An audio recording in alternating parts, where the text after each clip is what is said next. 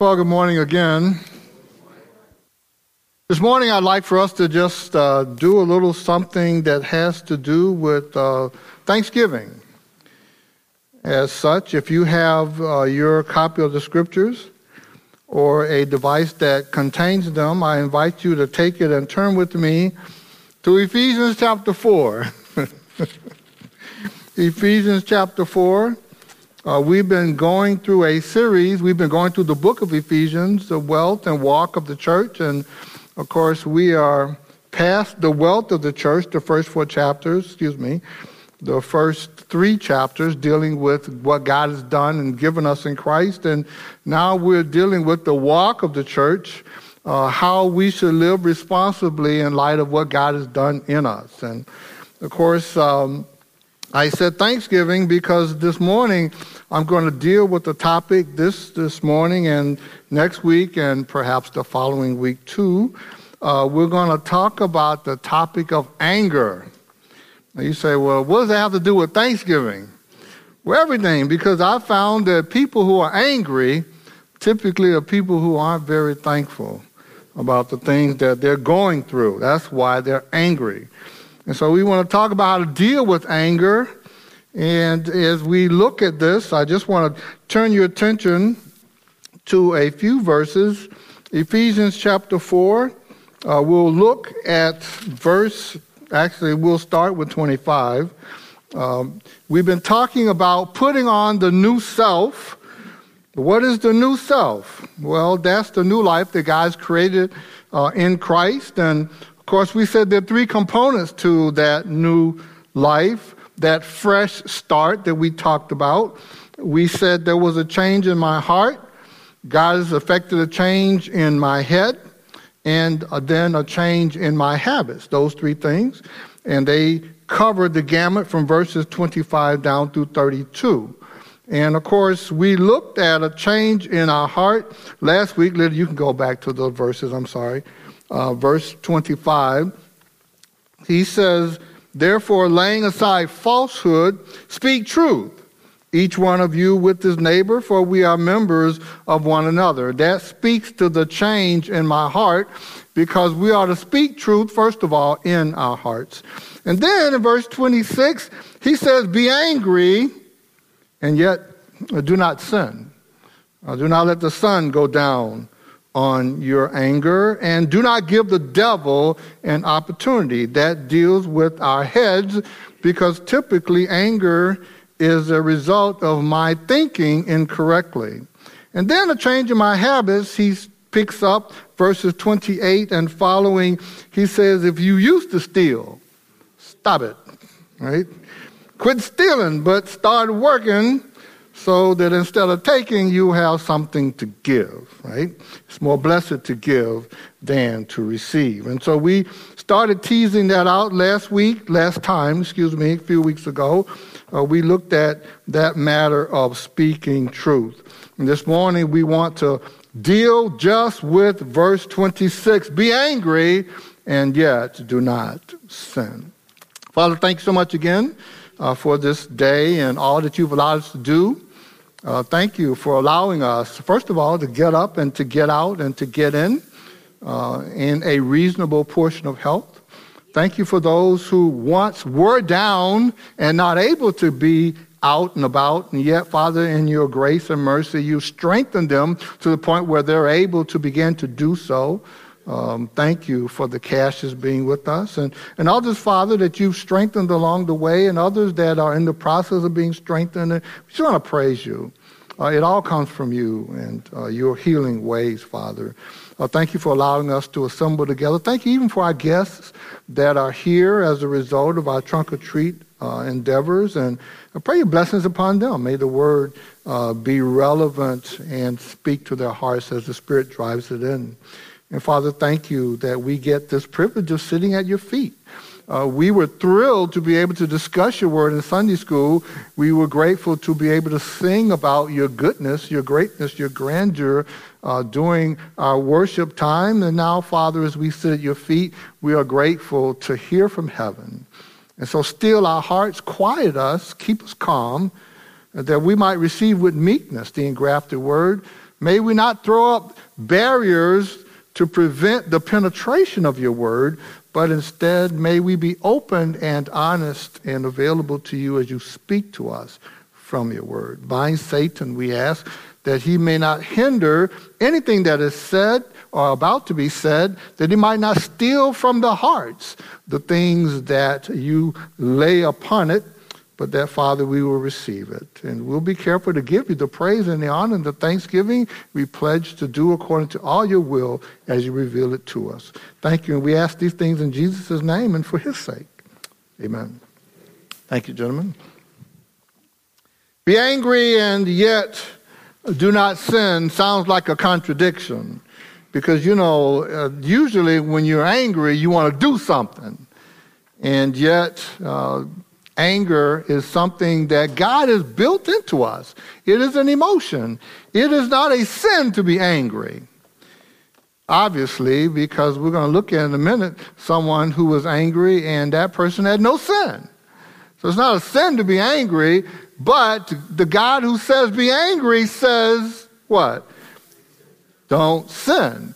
So there are limitations, there are parameters under which the anger is okay, but once you cross the barrier, then it becomes a sin. So we want to be able to understand the difference and act accordingly. I was reading a story, and I think I related to you once before. I can never remember. I tell so many stories that I can't keep up with them.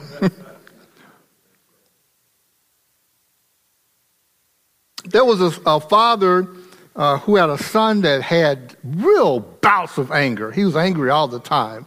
And so the father said to the son, he said, listen, this is what I want you to do. Take a hammer and go to the shed, get a hammer and some nails. And he says, every day that you're angry, I want you to pound a nail into the trunk of that tree, that big oak outside. And so he did. And, every day he's angry, he's pounding nails. And, in fact, every time he got angry, he had to pound in a nail.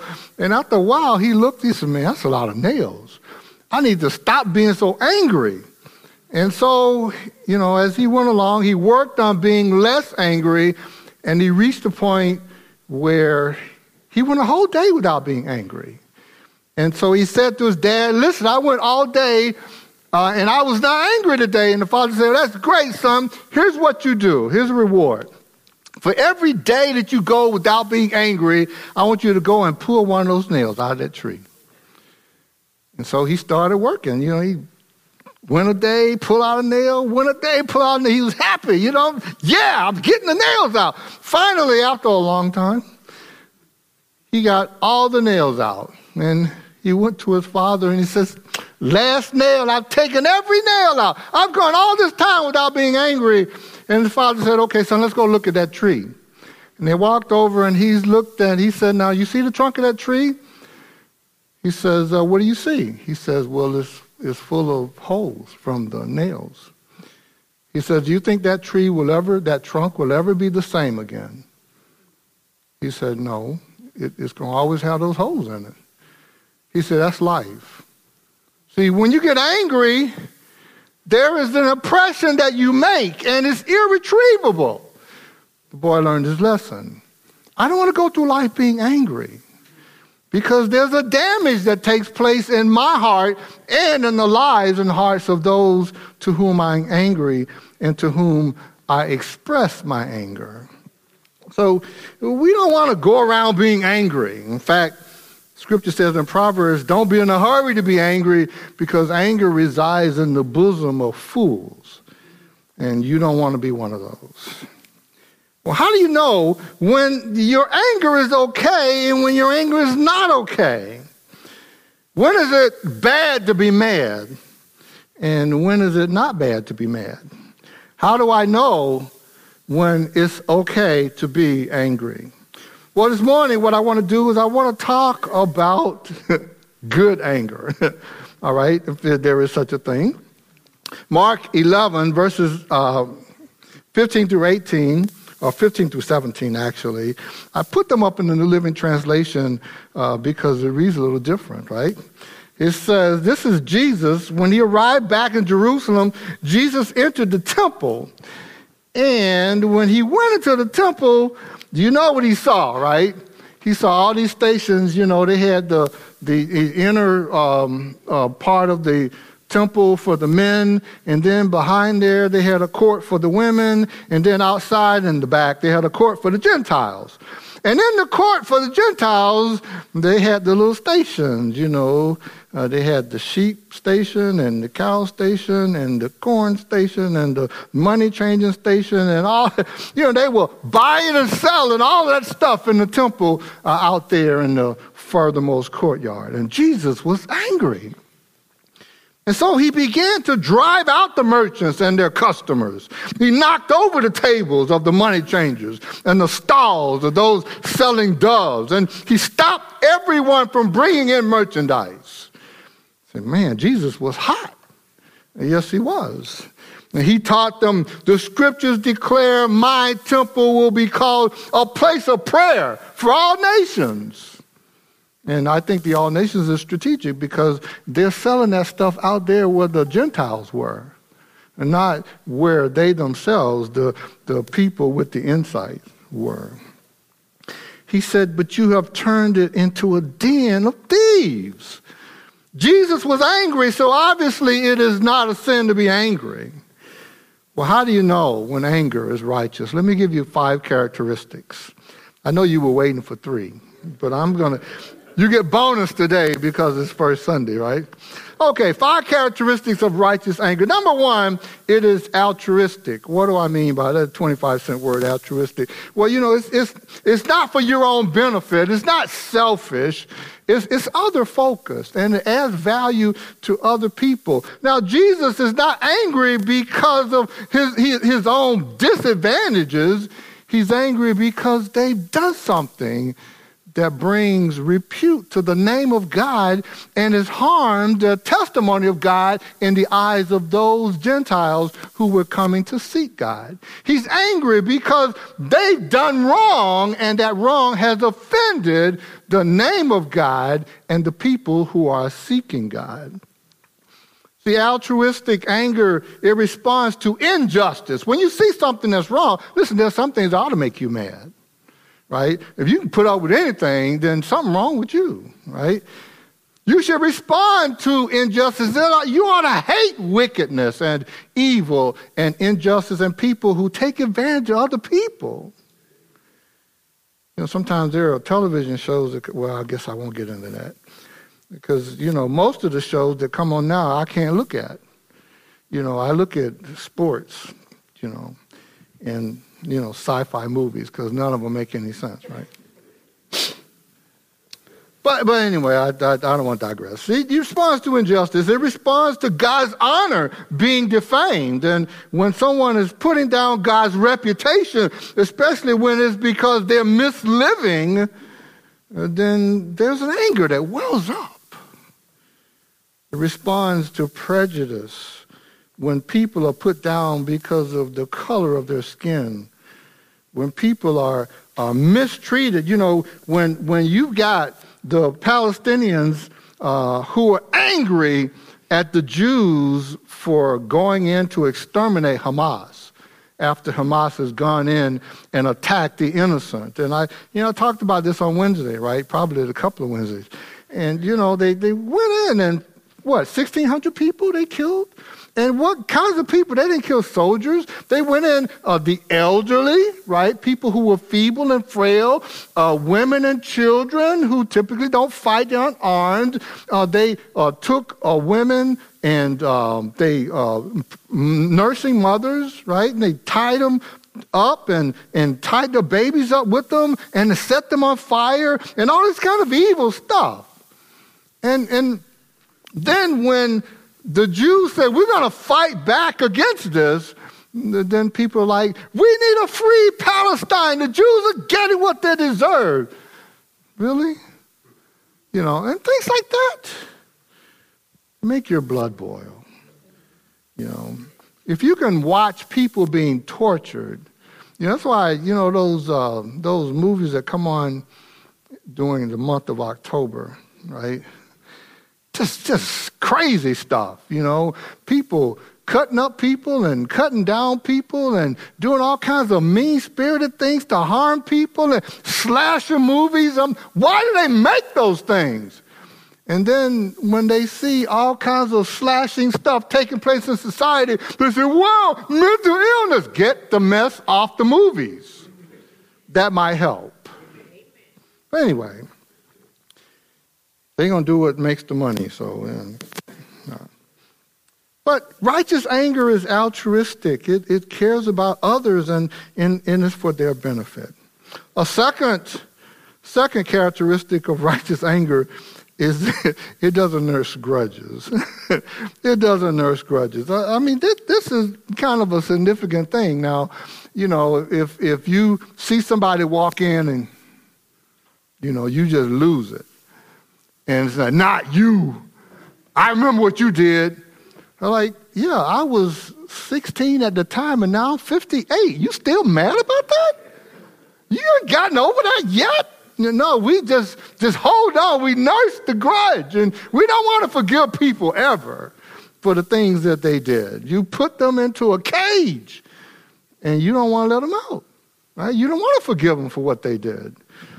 And you don't want to think about the fact that God's forgiven you for everything that you did. That's beside the point, right? But nursing grudges, that ain't righteous. You say, well, they shouldn't have done what they did. Well, yeah, but you're not righteous in what you're doing in expressing your anger and your disapproval, and especially when you're trying to pay them back for what they did.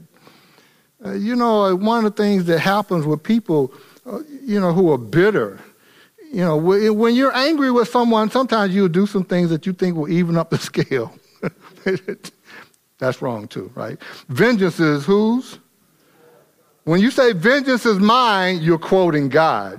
You're not stating a principle for you, okay? Vengeance is not yours. God says vengeance is his, right? So you say, well, I'm just evening up the scale. When a person is bitter, the scale's broken. And because it's broken, that means no matter what you do, you can never make up, right? You can say, well, I paid for that 25 times over. They're still mad. I've gone out of my way to bless you. They still mad. They can never get over the anger because they've steeped into bitterness. See, if a person is not willing to forgive someone for the thing that they've done, then you nurse that, it turns to bitterness, right? And you can never get out of that. See, who was it that said, I will never allow someone to drive me to the point where I hate them and won't forgive them? That's just too far. You say, well, I can't help it, Pastor Ray. Yeah, you can. And I'll tell you why. You know what the scripture says in Leviticus? I put the verses up, right? The verse, Leviticus 19:18, it said, you shall not take vengeance. Payback is not your prerogative, right? Nor bear any grudge against the sons of your people. But he says, you shall love your neighbor as yourself. I'm the Lord. Now listen, those last 4 words, I am the Lord, is very, very important. Because the word Lord, Yahweh, I'm the personal God. We have a relationship. Now how can 2 walk together unless they're in agreement? So if you're going to walk with me, God says, then we're going to have to walk in agreement. And God walks in love. So if you're going to walk with him, guess how you got to walk? You got to walk in love, right? God says, I'm the Lord. I'm the covenant-keeping God. I'm the one who forgives sin. I'm the one who dismisses wrong. I'm the one who cares. And listen, I want you to walk with me. If you're going to walk with me, you have to be like me. See? So you can't say, I love the Lord, but I can't stand you. No. That's hypocrisy. In fact, that's deception. He says, I'm the Lord. So when you know who I am, when you recognize who I am, then you're going to have to be like me if you're going to walk with me. And that's why he says, I'm the Lord. So you don't do it because I said don't do it. I learned a long time ago that, the biggest issue in life Well, the two big issues. Number one is who's the boss. And number two is what does the boss want? That's pretty much it, right? So when there's something going on, I may want to go this way, but who's the boss, Ray? You are. What do you want? I want you to go that way. All right? You just got to do what the boss says. I don't have pocket veto. I can't reach out or reach into my pocket and slap a veto onto the will of God. The law of God, I don't have that prerogative. He's the boss. Because he's the boss, then I have to do what he says. I don't like that. Well, you got a problem. Psalm 30, I love this. This gets back to this thing about not nursing grudges. He says, sing praise to the Lord, Yahweh, you, his godly ones, and give thanks to his holy name. Why? His anger is but for a moment. You know, God don't stay mad. Now, people stay mad. You know, sometimes I would think how do people express anger? I say it's by what they say, right? And the say is S-A-Y, right? The S is for speaking. Sometimes, people get angry, they speak a foreign language.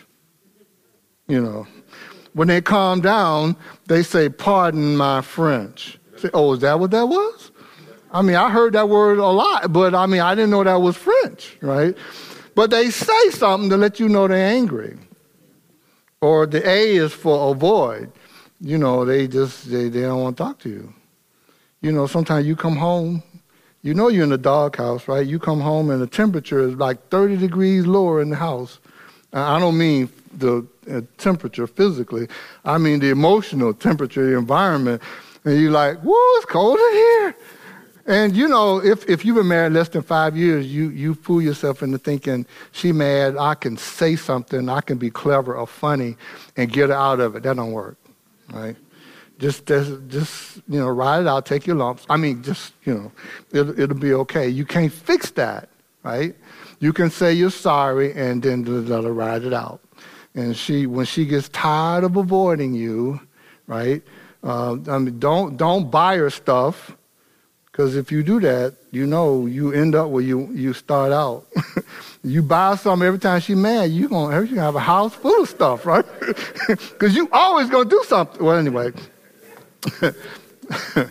So anyway, people, they speak and then sometimes they avoid you, right? But anyway, let's move on. I won't give it a while. Let's just go on. Number 3, he says, his anger is but for a moment. His favor, though, is for a lifetime. He's looking for opportunities and reasons to be good to people and to bestow blessings on us. And, that should be us, being like him. Ephesians 5:1 says, be imitators of God as dear children and walk in love. So be like him. But many times I want to be an extractor and not a benefactor. Weeping may last for the night, but a shout of joy comes in the morning. See, God doesn't nurse anger overnight. He just dismisses it. And I need to be like him. So if I woke up mad, some people, you say, did you wake up on the wrong side? No, they went to bed on the wrong side, right? They never did forgive the offense. And they nursed it all through. They didn't sleep half the night because they tossed and turned thinking of how they're going to get even. I'm sorry. That's not you. I mean people that I've heard about. I don't mean you, right? Because you don't do that kind of stuff. And they wake up in the morning and they still mad. They go to work mad. I was reading about a guy.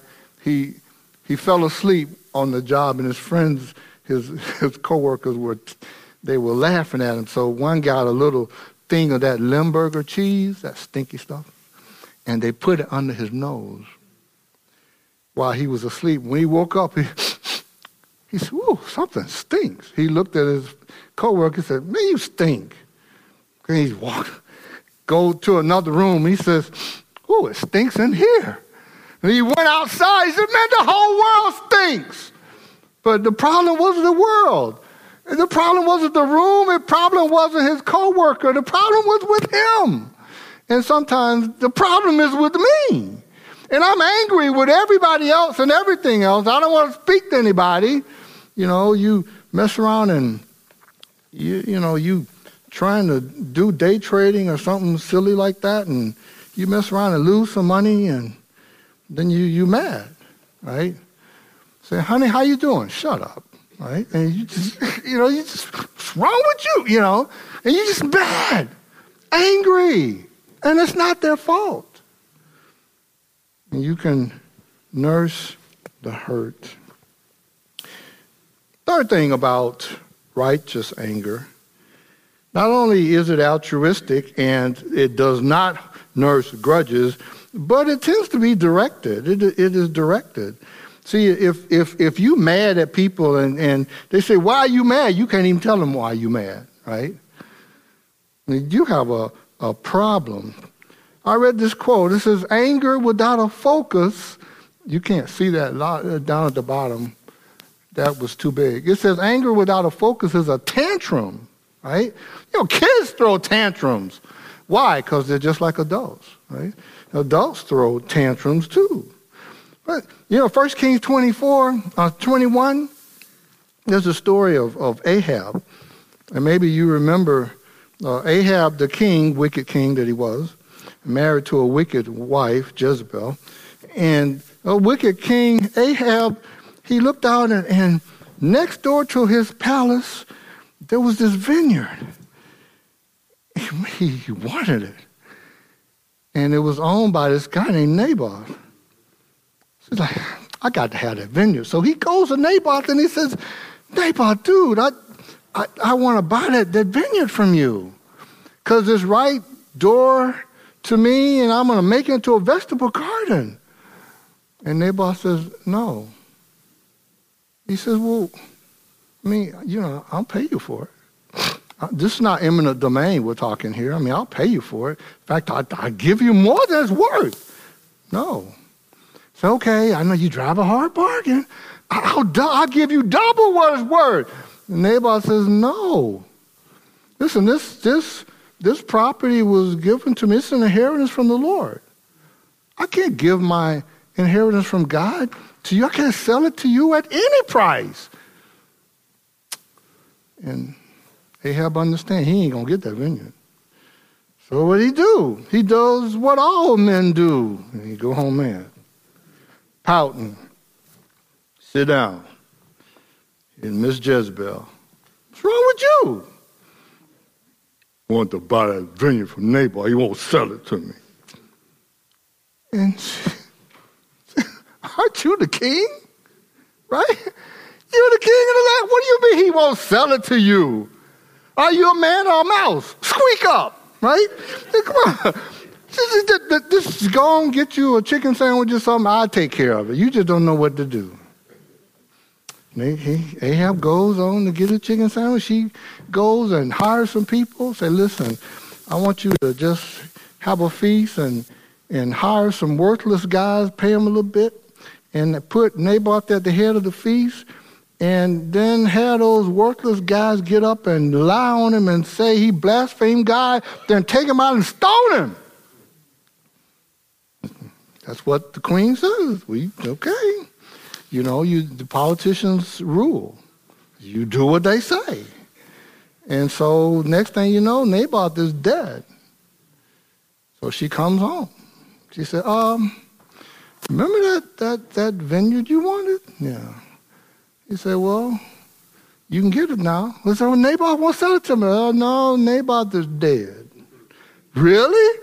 How did that?" "Naboth is dead. You want the vineyard, go get the vineyard." I dig the dog. He goes to get the thing. Now, in the end, it cost him his life, didn't it? It cost him his life. It cost his wife her life. Because God saw. See, sometimes you in a pitch and a fit. You're angry because you can't have your way. That's not righteous anger. And when it's not righteous anger, you'll do something, Brother Strozier, that's stupid, right? Don't make no sense. That's why Amnon, when he was lusting after his stepsister and knew that he could not have her.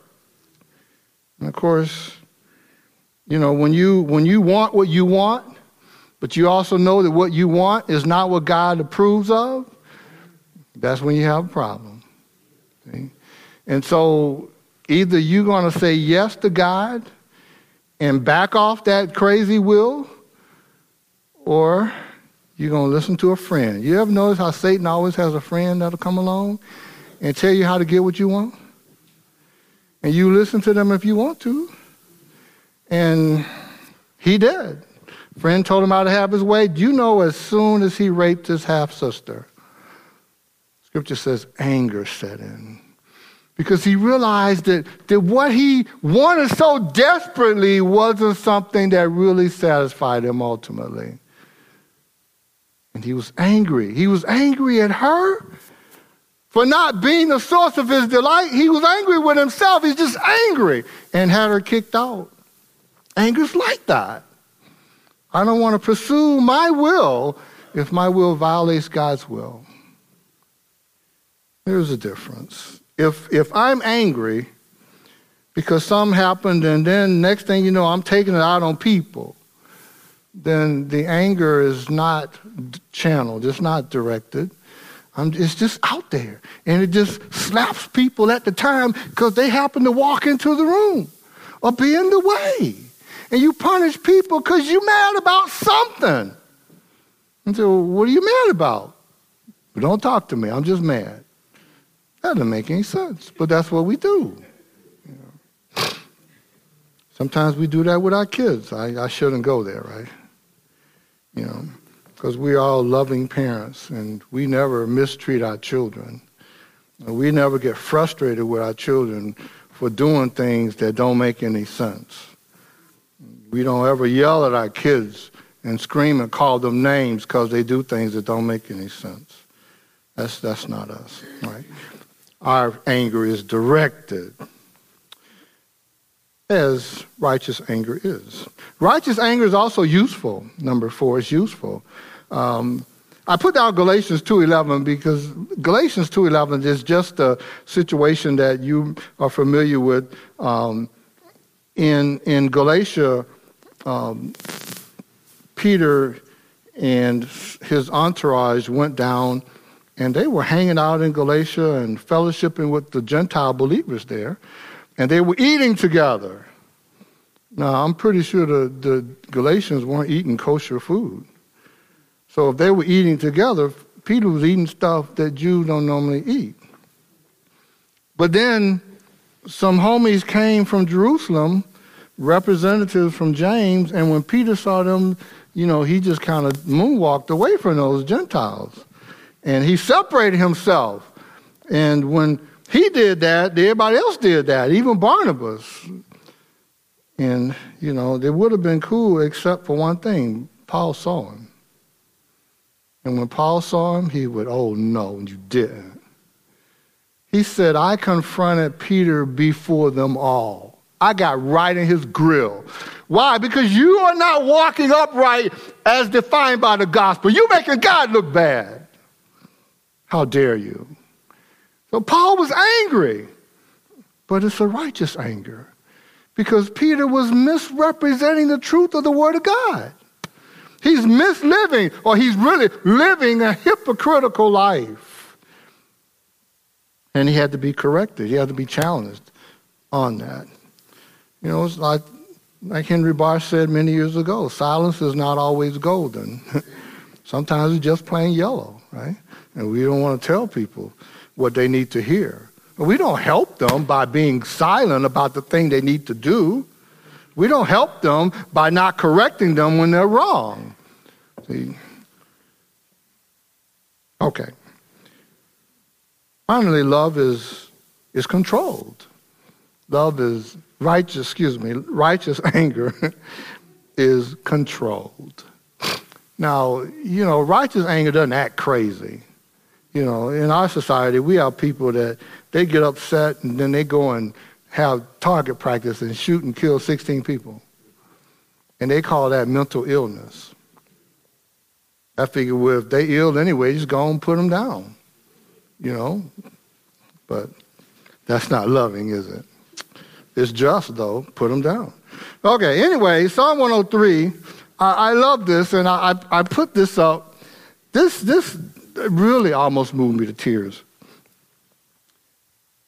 It talks about the Lord, and when it says the Lord, he's compassionate, and he's gracious.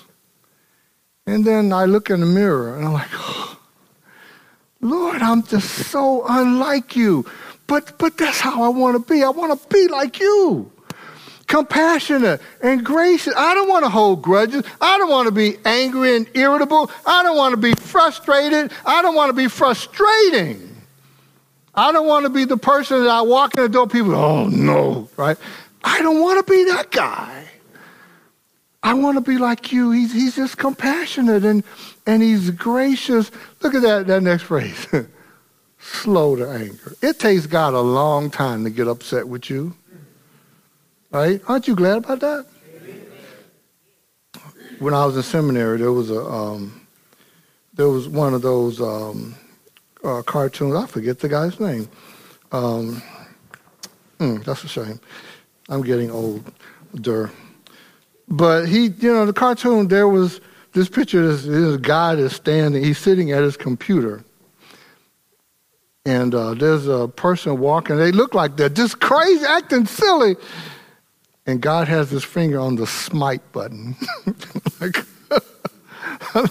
Smite! Aren't you glad God doesn't have his finger on the smite button when he looks at you and the crazy things that you do? He's slow to anger. And he's abounding in loving kindness. You see, I circled the word loving kindness. Those of you that are in the discipleship course, you'll recognize that. When you're reading a passage and you see a word and then the word repeats, then you circle them to kind of get an idea of what the theme is or one of the important emphases in the passage. And God's loving kindness, he begins with God's loving kindness. He ends with God's loving kindness. There's a bracket in between. His loving kindness, he won't always strive with me. He won't always keep his anger forever. God may be angry about the things that I do, but he doesn't stay angry. What he does, he works on me to correct my misbehavior. You know what that's like. You remember your kids when they were little. Most of us are empty nesters. The little rugrats, the little darlings, and the little crazy things they do. You have your son, and he loved to climb up on chairs. I remember Gene Guest. He said when he was young, he loved to climb up on chairs. And so what his mom did, she didn't spank him all the time. Maybe she got tired of spanking him. She just took the chairs and she hung them up out of his reach. so he couldn't climb up on the chairs, right? That's how you deal with that. I mean, it's easier to do that than to pound on the kid, right? And, God, he works with me in mercy and compassion and tenderness. In fact, we were talking yesterday in the men's prayer breakfast about training up a child in the way he should go. And it just means that you observe the child and you see how God has designed the child, and then you just kind of craft an environment that allows you to teach the child. And as the child goes through the stages in life, then you adjust the way you teach them to match the life station in which they are, and you adjust your method according to their life station, and all the while training them to be the kind of person that God wants them to be. And that's what the verse is talking about. So that they always learn to see things from God's perspective. And it takes a lot of time to do that. You have to watch the child, and you have to be very, very patient. Well, God is like that. He's patient with me. Verse 10 says he's not dealt with us according to our sins. If he did, how many of us would be here? 0. As high as the heavens are above the earth, so great is his loving kindness. That word has said, it means loyal love. God, he has given promises, and God, he focuses more on his promises and keeping his word than on my little precocious ways. So he's always faithful to do what he promised to do, in spite of my ways. He's always, God is not an actor, but he's always in character. That'll preach, right? No, maybe it won't. But anyway, he's always in character. He acts out of who he is. And I love that. And he's telling me that that's how I should be. His loving kindness toward those who fear him. Verse 13, or is it verse 12? Next slide says, as far as the east is from the west, right? You know that as simple as it is, you can reach the North Pole, you reach a point where you can't go north anymore, right? And then you're going south. You reach the South Pole, there's a point that you can't go south anymore. You got to go north. But it's not like that with the east and the west. East never meets west. So when he says as far as the east is from the west, that means you'll never see the sun again. And that's how he's treated us. That's how he's removed our transgressions. Like a father has compassion on his children, so the Lord has compassion on those who fear him. In verse 14, God knows you ain't nothing. Really. You ain't about nothing. You ain't strong as nothing. You just dust and you gone, right? He bears in mind how weak and frail you are. He bears in mind how prone to go astray I am. God, he takes into consideration, well, I know him. I made him. I know what he's going to do. And he works with me anyway. You know, I was saying to someone that, you know, we were talking about marriage, and I said, you know, my wife's my best friend because she knows me. She knows more about me than anybody else in the world, but she loves me anyway. That's what God does. He knows me inside and out. He knows all the things about me that you ain't never gonna know. But he still loves me. He still cares for me. And he doesn't let all of the dirt, even the dirt that he knows is coming, right? He doesn't let it factor in to his love for me. His love for me never changes. And I can trust that. So, in dealing with anger, I would say you look at if your anger isn't one of those 5, then your anger isn't righteous. And maybe then you need to ask yourself, how do I deal with anger? How do you deal with anger? Now, I'm going to turn back to this again at the end of these sessions, but I wanted to put this up front and deal with it. I think I went through this, I'm pretty sure, on a Wednesday, talking about 4 principles for dealing with anger. And I used the acrostic turn. And Exodus 32 was the passage from which I pulled these. Now, he's saying to Moses, you know, the children of Israel are knuckleheads, right? Nothing new. But I love the way God says to Moses, go down at once. Remember, he's up there getting the 10 Commandments. And the people are down there partying and acting crazy and worshiping a golden calf. He says, go down at once, for your people whom you brought up from the land of Egypt have corrupted themselves. They quickly turned aside from the way which I commanded them and made the golden calf, etc., etc., etc. Verse 9, he says, I've seen this people They are obstinate. They're stiff-necked. They're hard-hearted. They're knuckleheads. So now then, let me alone that my anger may burn against them and that I may destroy them. And then I'll make of you a great nation. I do a makeover, an extreme makeover. But what is Moses' response? Next slide. He says, Moses, he entreated the Lord. He didn't say, oh, you gonna make me a great nation? Sure.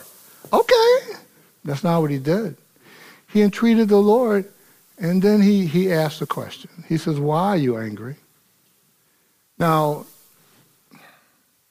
let me pause there long enough to say that when you have a person who is angry, what you want to do is get them to think.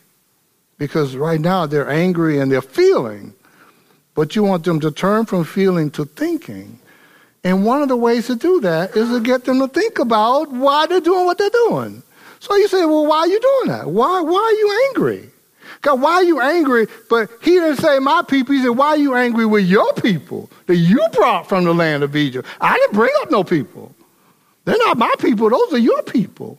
Why are you angry with your people that you brought up with great power and a mighty hand? Why should the Egyptians speak? You know, you got a reputation at stake. What's going to happen if you destroy those people? What are the Egyptians going to say about you if you destroy these people? See, I mean, have you thought about that? You say, well, man, you shouldn't talk to God like that. Well, listen, God is angry with his people, but God knows exactly what he's going to do. And he's allowing Moses to speak a word that is appropriate and principle for us, so that we know how to deal with people who are angry. He says, turn from your burning anger and change your mind about doing harm to your people. And then we look at the next slide. It says, he says, remember your servants. You promised them, right? You made the promise to Abraham, Isaac, and Jacob. What's going to happen if you break your word? If you destroy these people, you won't be keeping your word. You can't do that. He says, so verse 14 says, the Lord changed his mind about the harm that he said he would do to his people. You say, oh, wait a minute now. You mean God really changed his mind? Well, God knew what he wanted to do. Just like when Jesus he has the disciples and he sees 5,000 people, he says, where can we get bread to feed all these people? He already knows what he's going to do. But he's asking them to get them engaged. He's saying this to Moses to get Moses engaged so that we can learn how to deal with angry people. And there are 4 principles found here that I put on the next slide. And this is where we're in. We'll circle back around it. 4 principles for dealing with anger. The T is for turn. Actually, you could just hit all 4 of them and we'll wrap it up, Lydia. Just click the button, yeah. First of all, treat the mind, appeal to logic. He asked God, he said, why?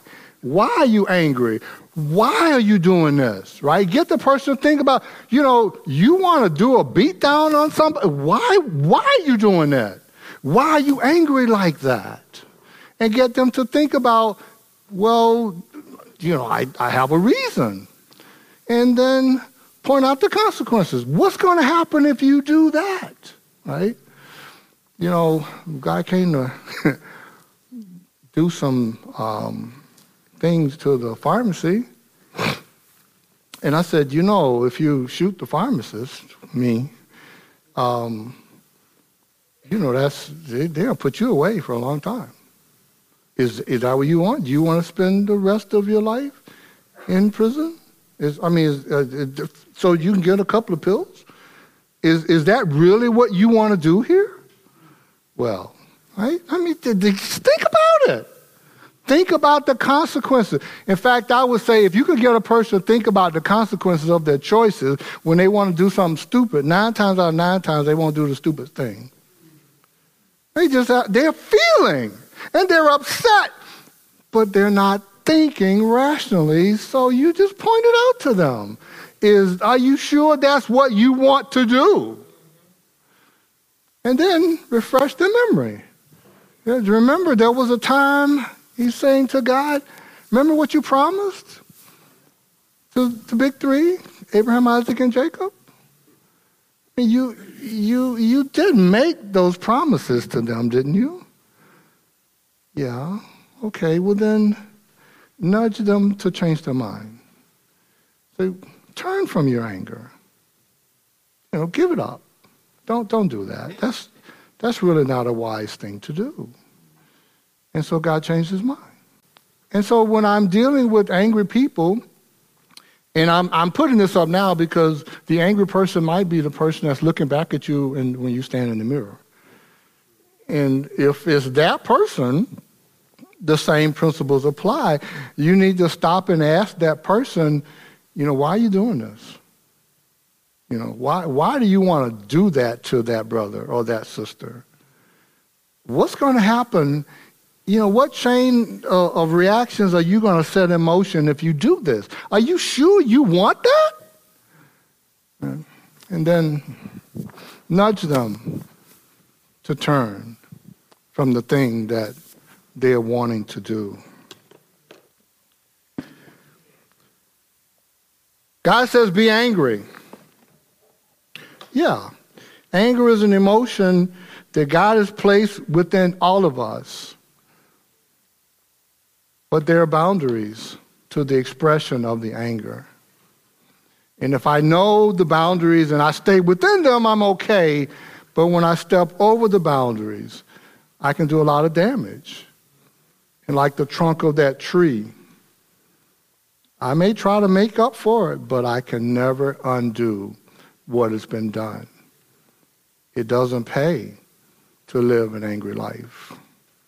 Father, thank you again for this day. Thank you for your word. And Father, the grace to keep what you say has always been available. The fact that you say be angry, yet do not sin, automatically tells us that it's possible. But what that means is that in order to pull that off, I have to rely on your grace, your strength, your enablement. And Father, some of us are more prone to anger than others. Some of us, it may seem that anger is our middle name. But Father, that just means that you desire to do a greater work of grace, which means, of course, that the testimony will be all the more eloquent in that life. Father, I would ask that the individuals under the sound of my voice, should there be, as the Spirit surfaces within them, their own attitudes and actions, some of which are ongoing, some of which were in the pipeline to be done, neither of which would bring glory and honor to your name, I would ask that you might, by your Spirit, nudge them to turn away from those things. May they not justify misbehavior because they were offended by someone. May they not choose unrighteousness out of spite. May they not be ignorant of the consequences of poor choices. Or may they think them through and commit them to you.